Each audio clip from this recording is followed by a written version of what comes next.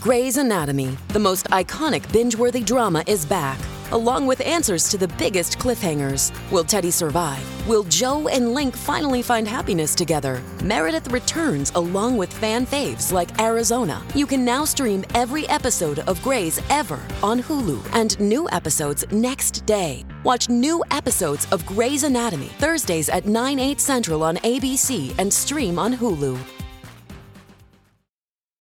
For the ones who work hard to ensure their crew can always go the extra mile, and the ones who get in early so everyone can go home on time, there's Grainger, offering professional-grade supplies backed by product experts so you can quickly and easily find what you need. Plus, you can count on access to a committed team ready to go the extra mile for you. Call, click Grainger.com, or just stop by. Grainger, for the ones who get it done.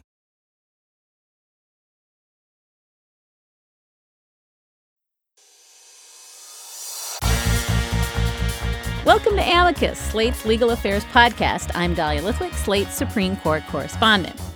And we thought we'd kick things off this week with a little court audio from this past Monday. This is Chief Justice John Roberts sampling Eminem, the rap star, in an argument about what kind of speech falls outside of First Amendment protection because it qualifies as what's known as a true threat. You know, Dada, make a nice bed for mommy at the bottom of the lake, tie a rope around her rock. This is during the context of a domestic dispute between, a husband and wife. There goes mama splashing in the water, no more fighting with dad, all that stuff. Now, under your test, could that be prosecuted? No, because if you look at the context of these statements... Because Eminem said it instead of somebody else? This case, called Alanis versus U.S., involves a self-described aspiring rapper who uses very violent language on Facebook in reference to his estranged wife, his children, an elementary school, his former co-workers, and a female FBI agent. Later on in today's podcast, we're going to talk to a scholar of rap music and the law about how rap music has been invoked in courtrooms. But before that, we want to turn to another case argued this week, Young versus United Parcel Service. This case centers on whether UPS had the obligation to accommodate a pregnant driver who wanted to be assigned a lighter lifting load for the duration of her pregnancy. UPS said to Peggy Young, no, we won't give you that accommodation. They put her on unpaid leave. She lost her benefits, including her health benefits, and sued under a statute that says that employers have to accommodate pregnant workers. Joining me to talk about that case is Sam Begenstas, who teaches law at the University of Michigan Law School and argued the case on behalf of Peggy Young. Sam, welcome to Amicus. Thanks for having me. So one thing that's a little bit complicated is the facts of the case here, which really have to do with, it seems to me, the vagaries of what you have to lift to work at UPS. So can you set the table for us and explain to us who your client, Peggy Young, is and what her job at UPS involved? Sure. So my client, Peggy Young, was a driver of package trucks at UPS for a number of years, just the same kind you see in your neighborhood delivering packages to you. She drove an early morning route, so most of the packages she had to deliver were actually letters. They weren't packages at all, much less heavy packages, but she had occasional heavier packages to lift. And when she became pregnant, and she came back to work after becoming pregnant, UPS asked her for a letter from her doctor saying what her restrictions were, and her doctor said she couldn't lift more than 20 pounds.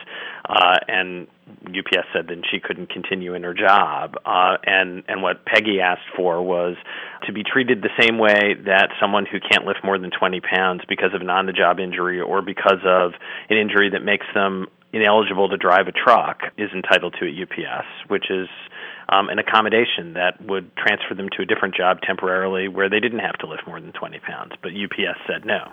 So this lawsuit really turns on the language in a handful of words in a statute, right? The Pregnancy Discrimination Act of 1978.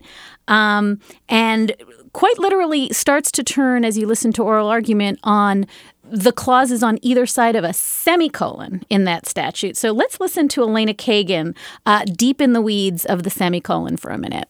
All that the inquiry would be is, were you discriminated against because you were pregnant? Yes, I was. No, I wasn't. You don't need any of this other stuff about what the comparator class is. And in fact, you're creating a kind of double redundancy. It's everything past the semicolon is redundant, but then, moreover, the key words here, which is other persons not so affected but similar in their ability or inability to work, that becomes redundant even within the redundancy. So we have redundancy nested in redundancy, Sam. This is why people hate lawyers, right? Can you help us understand what the Pregnancy Discrimination Act of 1978 is, what these two clauses are, and why the court is fighting about whether the second clause supports, undermines, or amplifies the first clause? Sure. And the PDA is actually a very short statute. It's a sentence with a few clauses in it that was added to Title VII, the Basic Employment Non-Discrimination Law, in 1978. And the first clause says very simply that the terms because of sex or on the basis of sex include because of or on the basis of pregnancy. So the first clause of the statute says if you discriminate based on pregnancy, that means you're discriminating based on sex. And so that's illegal. And then there's this semicolon, which you referred to, followed by the word and we get to the second clause, which is what we were arguing about in this case. And the second clause says that women affected by pregnancy shall be treated the same as other persons not so affected, but similar in their ability or inability to work. And so to make it concrete here, what UPS said was that it provides accommodated work to drivers with on-the-job injuries and drivers who have conditions that make them ineligible to drive a truck under federal law. And what we said was, well, Peggy Young's pregnancy had the same effect on her ability to work as those conditions had on other drivers who were accommodated. So Peggy Young was entitled to the same treatment. What UPS said was, well, look, if Peggy Young had been injured on the job, we wouldn't have stopped her from getting an accommodation even though she was pregnant, so we didn't discriminate on the basis of pregnancy. And our point in the case, which Justice Kagan was articulating much better than we did, was that if that's all that the statute means, then that second clause doesn't mean anything.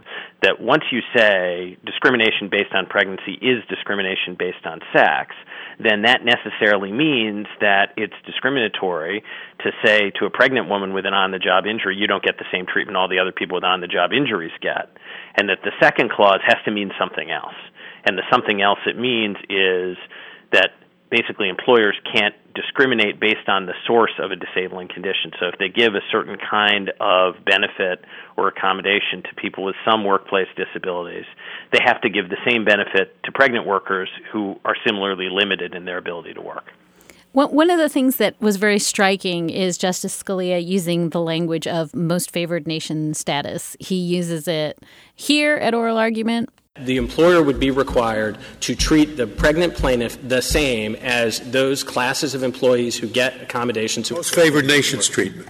Then he uses it here. You do assert it's a most favored nation provision. And then he uses it here. Most favored nation. So you're coming down to most favored nation. And I think that makes sense, and that's easy for my colleague to describe. He can write that down in his opinion. And then, as you're sort of trying to process what that means, Justice Ginsburg jumps in and says, wait, maybe women don't have the most favored nation status. Maybe they have the least favored nation status. Can you help us understand? I know that language comes from the Fourth Circuit, but is this a simple binary choice where UPS either has to give women extra special treatment, most favored nation status, or treat them the worst of all? Is that really the choice it comes down to? Well, so I think that the question is, if you have an employer that provides some kind of benefits to some non-pregnant employees but not others, and then there's a pregnant worker who has a similar restriction as both the people who get the benefits and the people who don't, how does the statute treat the pregnant worker? Does the statute require the employer to treat the pregnant worker the same as the non-pregnant workers who get the better deal, or is it okay if an employer is treating the pregnant workers the same as the non-pregnant workers who get the worst deal? And what we were saying in the oral argument was, look, if you have at least a significant class of workers who aren't pregnant who get a certain kind of benefit or accommodation, then the whole point of this statute is you have to give the same benefit to pregnant workers who are similar in their ability to work, because pregnant workers are just as valued as your valued employees.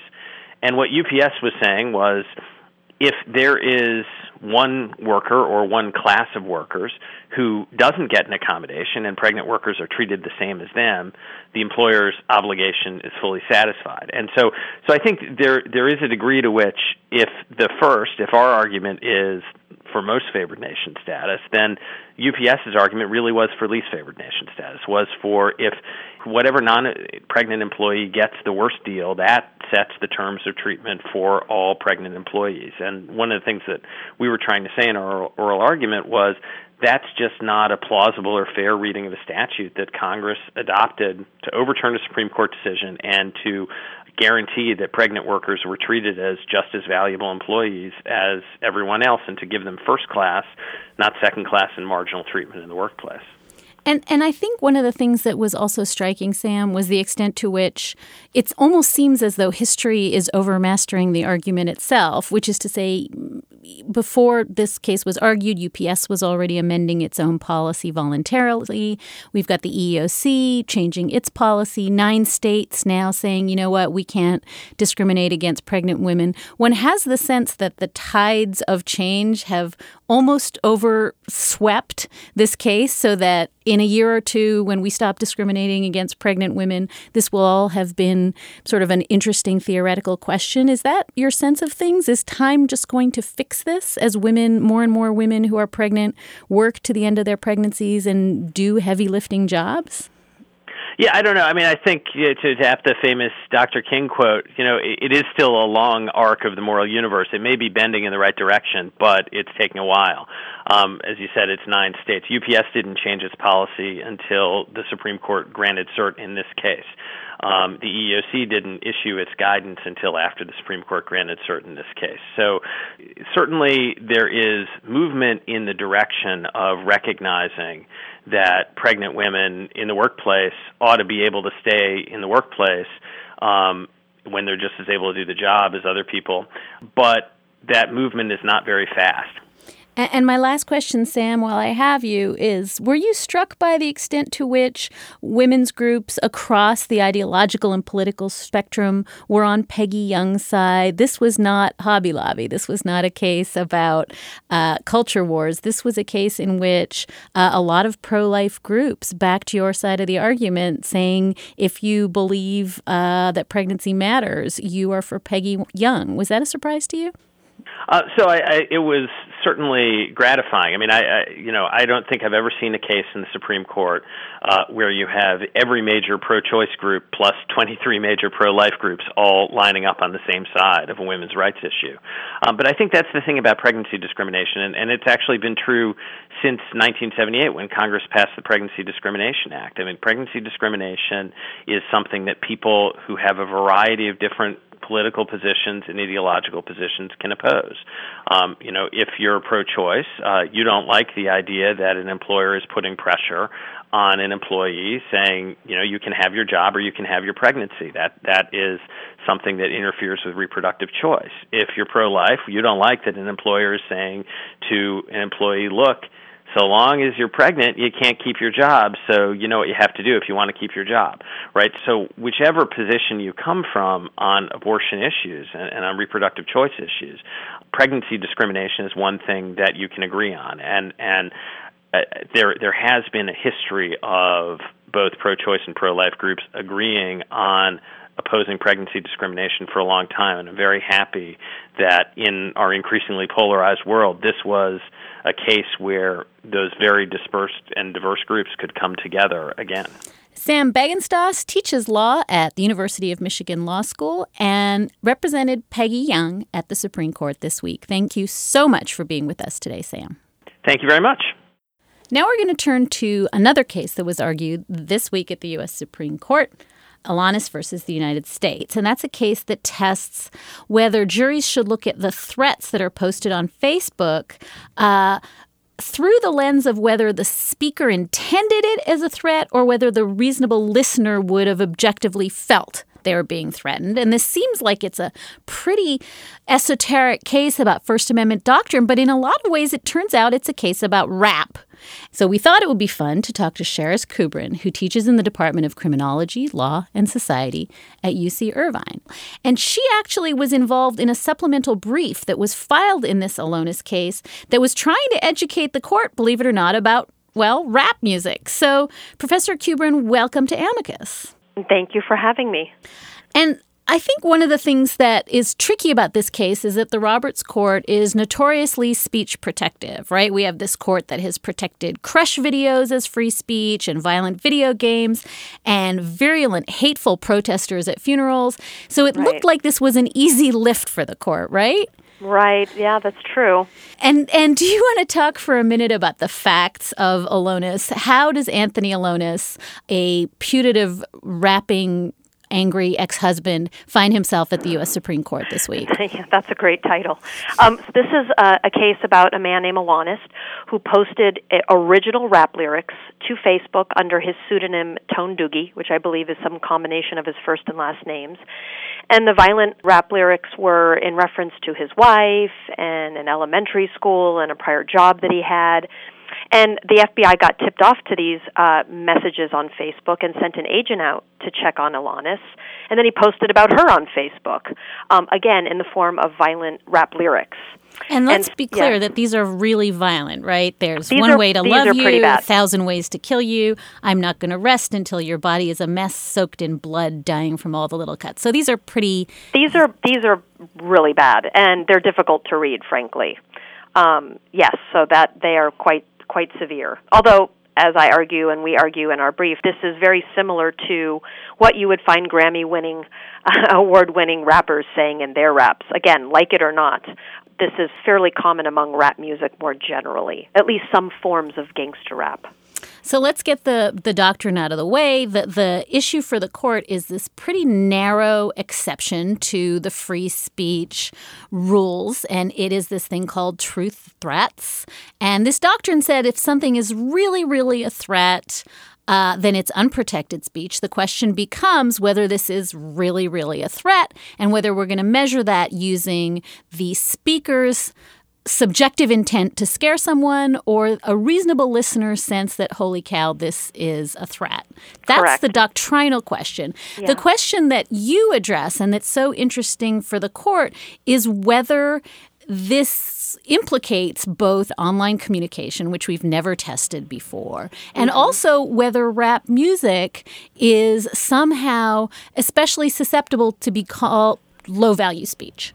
Yeah, let me go back and address something you said at the beginning there, which is, so in this case, the jury had been instructed to consider whether a reasonable person would foresee that Alonis's posts would be read by the audience as a serious expression of intention to hurt or kill someone.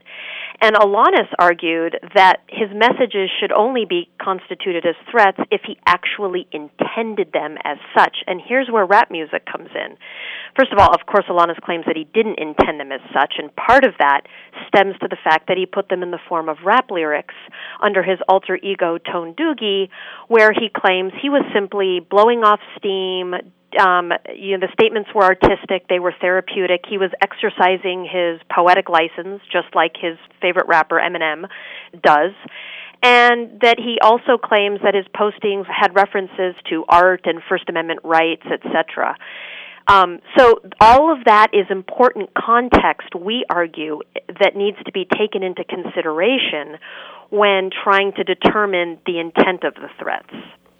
And I think it's important early on to establish that even though the court has been awfully receptive to some very violent and ugly speech, like I said, crush videos and hate speech from funeral protesters, one of the things that comes out early and often in this case is that some of the justices think this speech is simply of no value. So Let's play a little bit of Justice Antonin Scalia in a colloquy at oral argument with John Elwood, who is representing Mr. Alonis. And let's listen to what Justice Scalia has to say about the value of the speech at issue. And this is valuable First Amendment language that you think has to be protected. I think that there is the kind of things that were quoted earlier. I think that when you're doing it as a category, yes, this is valuable language because virtually any language that uses forceful rhetoric could be penalized, like as they say, the blood of tyrants quote. Or no, it has to reasonably put somebody in fear. That's all the government's insisting on. Exactly, which is a very low standard. That when maybe a low standard, but to my mind, it doesn't eliminate a whole lot of valuable speech. Well, for example, another example, and then I would like to reserve the remainder of my time for rebuttal. So let's talk a little bit about Justice Scalia, who admittedly is a big fan of opera and maybe less of a fan of Eminem. His notion that there's just not a lot of value to Alanis' speech. This is one of the reasons why we wanted to write the brief, because we feel that the justices probably don't have a lot of understanding about rap music, let alone gangster rap. And our goal was to describe the interpretive problems of meaning and understanding of rap lyrics, that unless the defendant speaker's subjective intent is taken into account, can cause people, particularly people who hold negative stereotypes about rap, as Scalia might, to incorrectly interpret them as a threat of violence or unlawful conduct. And then we also wanted to highlight the artistic and political aspects of rap music that often are lost amidst the negative stereotypes that surround it. So in the brief, we talk a little bit about where hip-hop and rap came from, what it was born from, how it was intended originally as a way to combat gangs and crimes, and as a way for young people to get out of the hood, so to speak, away from crime. So we wanted to provide that important context so that rap just wasn't seen as it's generally portrayed in the media as this, useless, violent rhetoric. You have a nice line in your brief, in this supplemental brief, where you say, quoting rapper Chuck D of Public Enemy, that rap is, quote, CNN for Black America, and also quoting Queen Latifah, who has compared rap to, quote, a newspaper that people read with their ears. So this is a way of saying that this is not just no-value speech. This is quintessentially valuable political speech. It can be. Yes, it can be. And also, the other important component of that is that a lot of, even the most violent lyrics that you hear in rap music, a lot of that is hyperbole. A lot of that is overstatement. I mean, rappers like to fashion characters, right? I mean, if you look at all the major rappers in the 90s and 2000s that did gangster rap, they're saying all kinds of violent, crazy scenarios. I mean, if 1% of that was true, this country would be in a horrible situation. So that's part of the genre. That's a form of artistic expression in gangster rap that's part and parcel, just like with horror movies. When you go to see horror movies, you expect certain elements to be there. It's the same thing for gangster rap. But if you don't understand gangster rap and understand that this is more than just autobiographical statements or true threats, you understand that it's a form of artistic expression, you realize, oh, these aren't necessarily true statements. And you've done an enormous amount of empirical research and thinking about literally tens and tens of cases where rap lyrics are in fact used as autobiographical statements. Can you talk about that a little bit? Yes, and this is in part what motivated us to do this amicus brief as well. Is my co-author on all of this, Eric Nielsen, and I started realizing that the number of cases where rap lyrics are being used as evidence in criminal trials is just exploding across the country. I mean, pretty much we've identified several hundred cases where either individual aspiring artists are being charged with crimes and then having their rap lyrics come in as evidence, often the only evidence, used to show motive or intent with respect to the charge, or rap artists are having their lyrics be viewed as so threatening and dangerous that the lyrics themselves are constituting the crime, and the rappers are being charged with making terrorist threats. And Eric and I have discovered that this is only happening with rap music. There is no other form of artistic expression that is being treated this way in the courts. So if you say, for instance, I shot the sheriff, nobody thinks that's an admission. Right. There's the typical examples of I shot the sheriff or I shot a man in Reno just to watch him die. Those are the common ones. But it goes beyond music. If you think about all of the different forms of media that are out there that have violent expressions in them. In no other cases are you seeing defendant-authored writings or lyrics or expressions being used in court except in the case of rap. So we thought we'd play for you another little exchange that goes between the Chief Justice, John Roberts, who, by the way, proves to be not just rap savvy, but a big rap defender at this oral argument. That was quite a surprise, I think, for everybody. You think you know a guy, and then he's citing Eminem on the record. But here's an exchange he had with Michael Dreeben from the Justice Department, who was defending the standard under which Alanis was convicted. Here's a back and forth between the two of them about context. That does subject to prosecution the lyrics that a lot of rap artists use. No, not at all, Mr. Chief Justice, because in the context of those statements, it's pretty clear that the purpose of the communication is entertainment. People seek out rap artists because they are seeking some form of entertainment, and that is So how do you start out if you want to be a rap artist? Your first communication, you can't say, I'm an artist, right?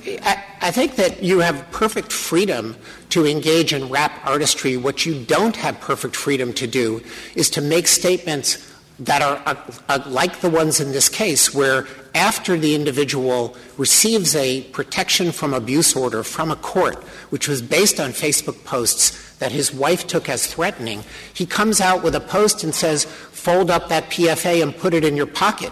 Will it stop a bullet? He knows that his wife is reading these posts. He knows that his posts, despite the fact that they're in the guise of rap music, have instilled fear in her. And he goes out and he ramps up and escalates the threatening character of the statements. So a couple of questions. One is, how much stock do you put in that interesting back and forth where the chief says, how does one start out being a rapper?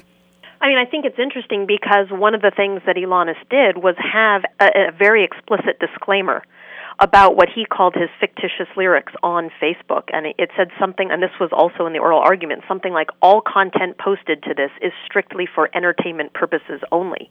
And therapeutic, I guess, purposes. One of the claims that he makes is he was listening to a lot of rap. He was sad. This was a safe and healthy way for him to work out his troubles. Exactly. This is what Eminem, I mean, again, he's a big fan of Eminem, and if you listen to Eminem's lyrics, and Eminem's won something like 13, Grammys, has very similar kinds of lyrics where he lashes out at his ex-wife, people in his life.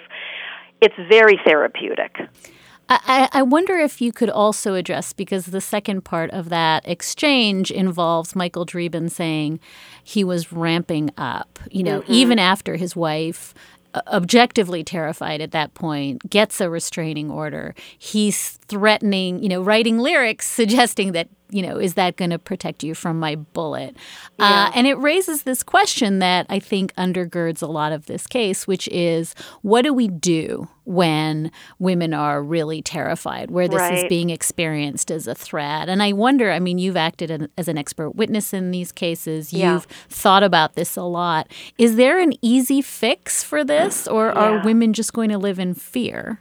No, that's a really fair question, and this case is a bit different. I have to be honest. This case is a bit different from the hundreds of cases that Eric Nielsen and I have dealt with when we've testified in these cases where rap lyrics have been used, because in most of the cases that we're aware of, what you get is an individual rapping, making no specific mention of people, speaking very broadly and generally about some sort of violent claims, and then the prosecutor trying to make the connection back to the facts of the case. And often there's very little correspondence, if any, between the rapper's lyrics, in some cases which were written years before the case at hand, and the facts of the case. Here you have, like you said, this direct back and forth and this what appears to be ratcheting up. That goes, for me, back to what constitutes a true threat. And I guess I'm not quite sure how the court will decide that. I just want to ask you one last question while I have you, which is, to your knowledge, is this the first time that Eminem is cited at an oral argument in your experience, or does Eminem show up fairly often? He's in almost every one. I'm pretty sure this is the first time the justices have mentioned Eminem, and I'm pretty sure this is the first brief, as we've been told, where F-bombs are dropped all the time. In the brief, we mention a few rap songs. We talk about their titles, and, we have to drop an F-bomb in there, and so that's been played up in the media as well. So yes, in every way, shape, and form, this brief and this case is a bit different from the normal routine-of-the-mill cases they get. Well, we really appreciate you joining us on Amicus today. Charis Kubrin teaches at UC Irvine and was part of a brief in the Alanis case that raised special issues as pertaining to rap music and threats. Thank you, Charis, for joining us. Thank you. And that is it for this episode of Slate's Amicus podcast. If you like what you've been hearing on this show, please help us out by leaving a review of the show on our iTunes page. This will help other people discover us. Just search for Amicus in the iTunes store or find us at slate.com/podcasts. Let us know what you think of the show, what you'd like to hear more of, what you'd like to hear less of in upcoming episodes. You can always reach us at amicus@slate.com. That's amicus@slate.com. We love your letters. We're reading them. We're responding as fast as we can. We love your support. Thank you to the Virginia Foundation for the Humanities, where our show is taped. Our producer is Tony Field, the managing producer is Joel Meyer, and the executive producer of Slate Podcasts is Andy Bowers. I'm Dahlia Lithwick, and we will be back with you soon for the next edition of Amicus. If you like what you just heard, spend a little more time with Slate. Our network is home to some of the most popular, award-winning, and long-running podcasts out there.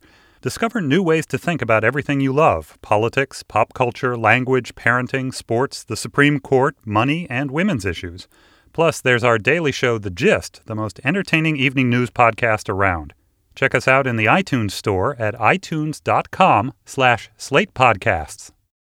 For the ones who work hard to ensure their crew can always go the extra mile, and the ones who get in early so everyone can go home on time, there's Grainger, offering professional-grade supplies backed by product experts so you can quickly and easily find what you need.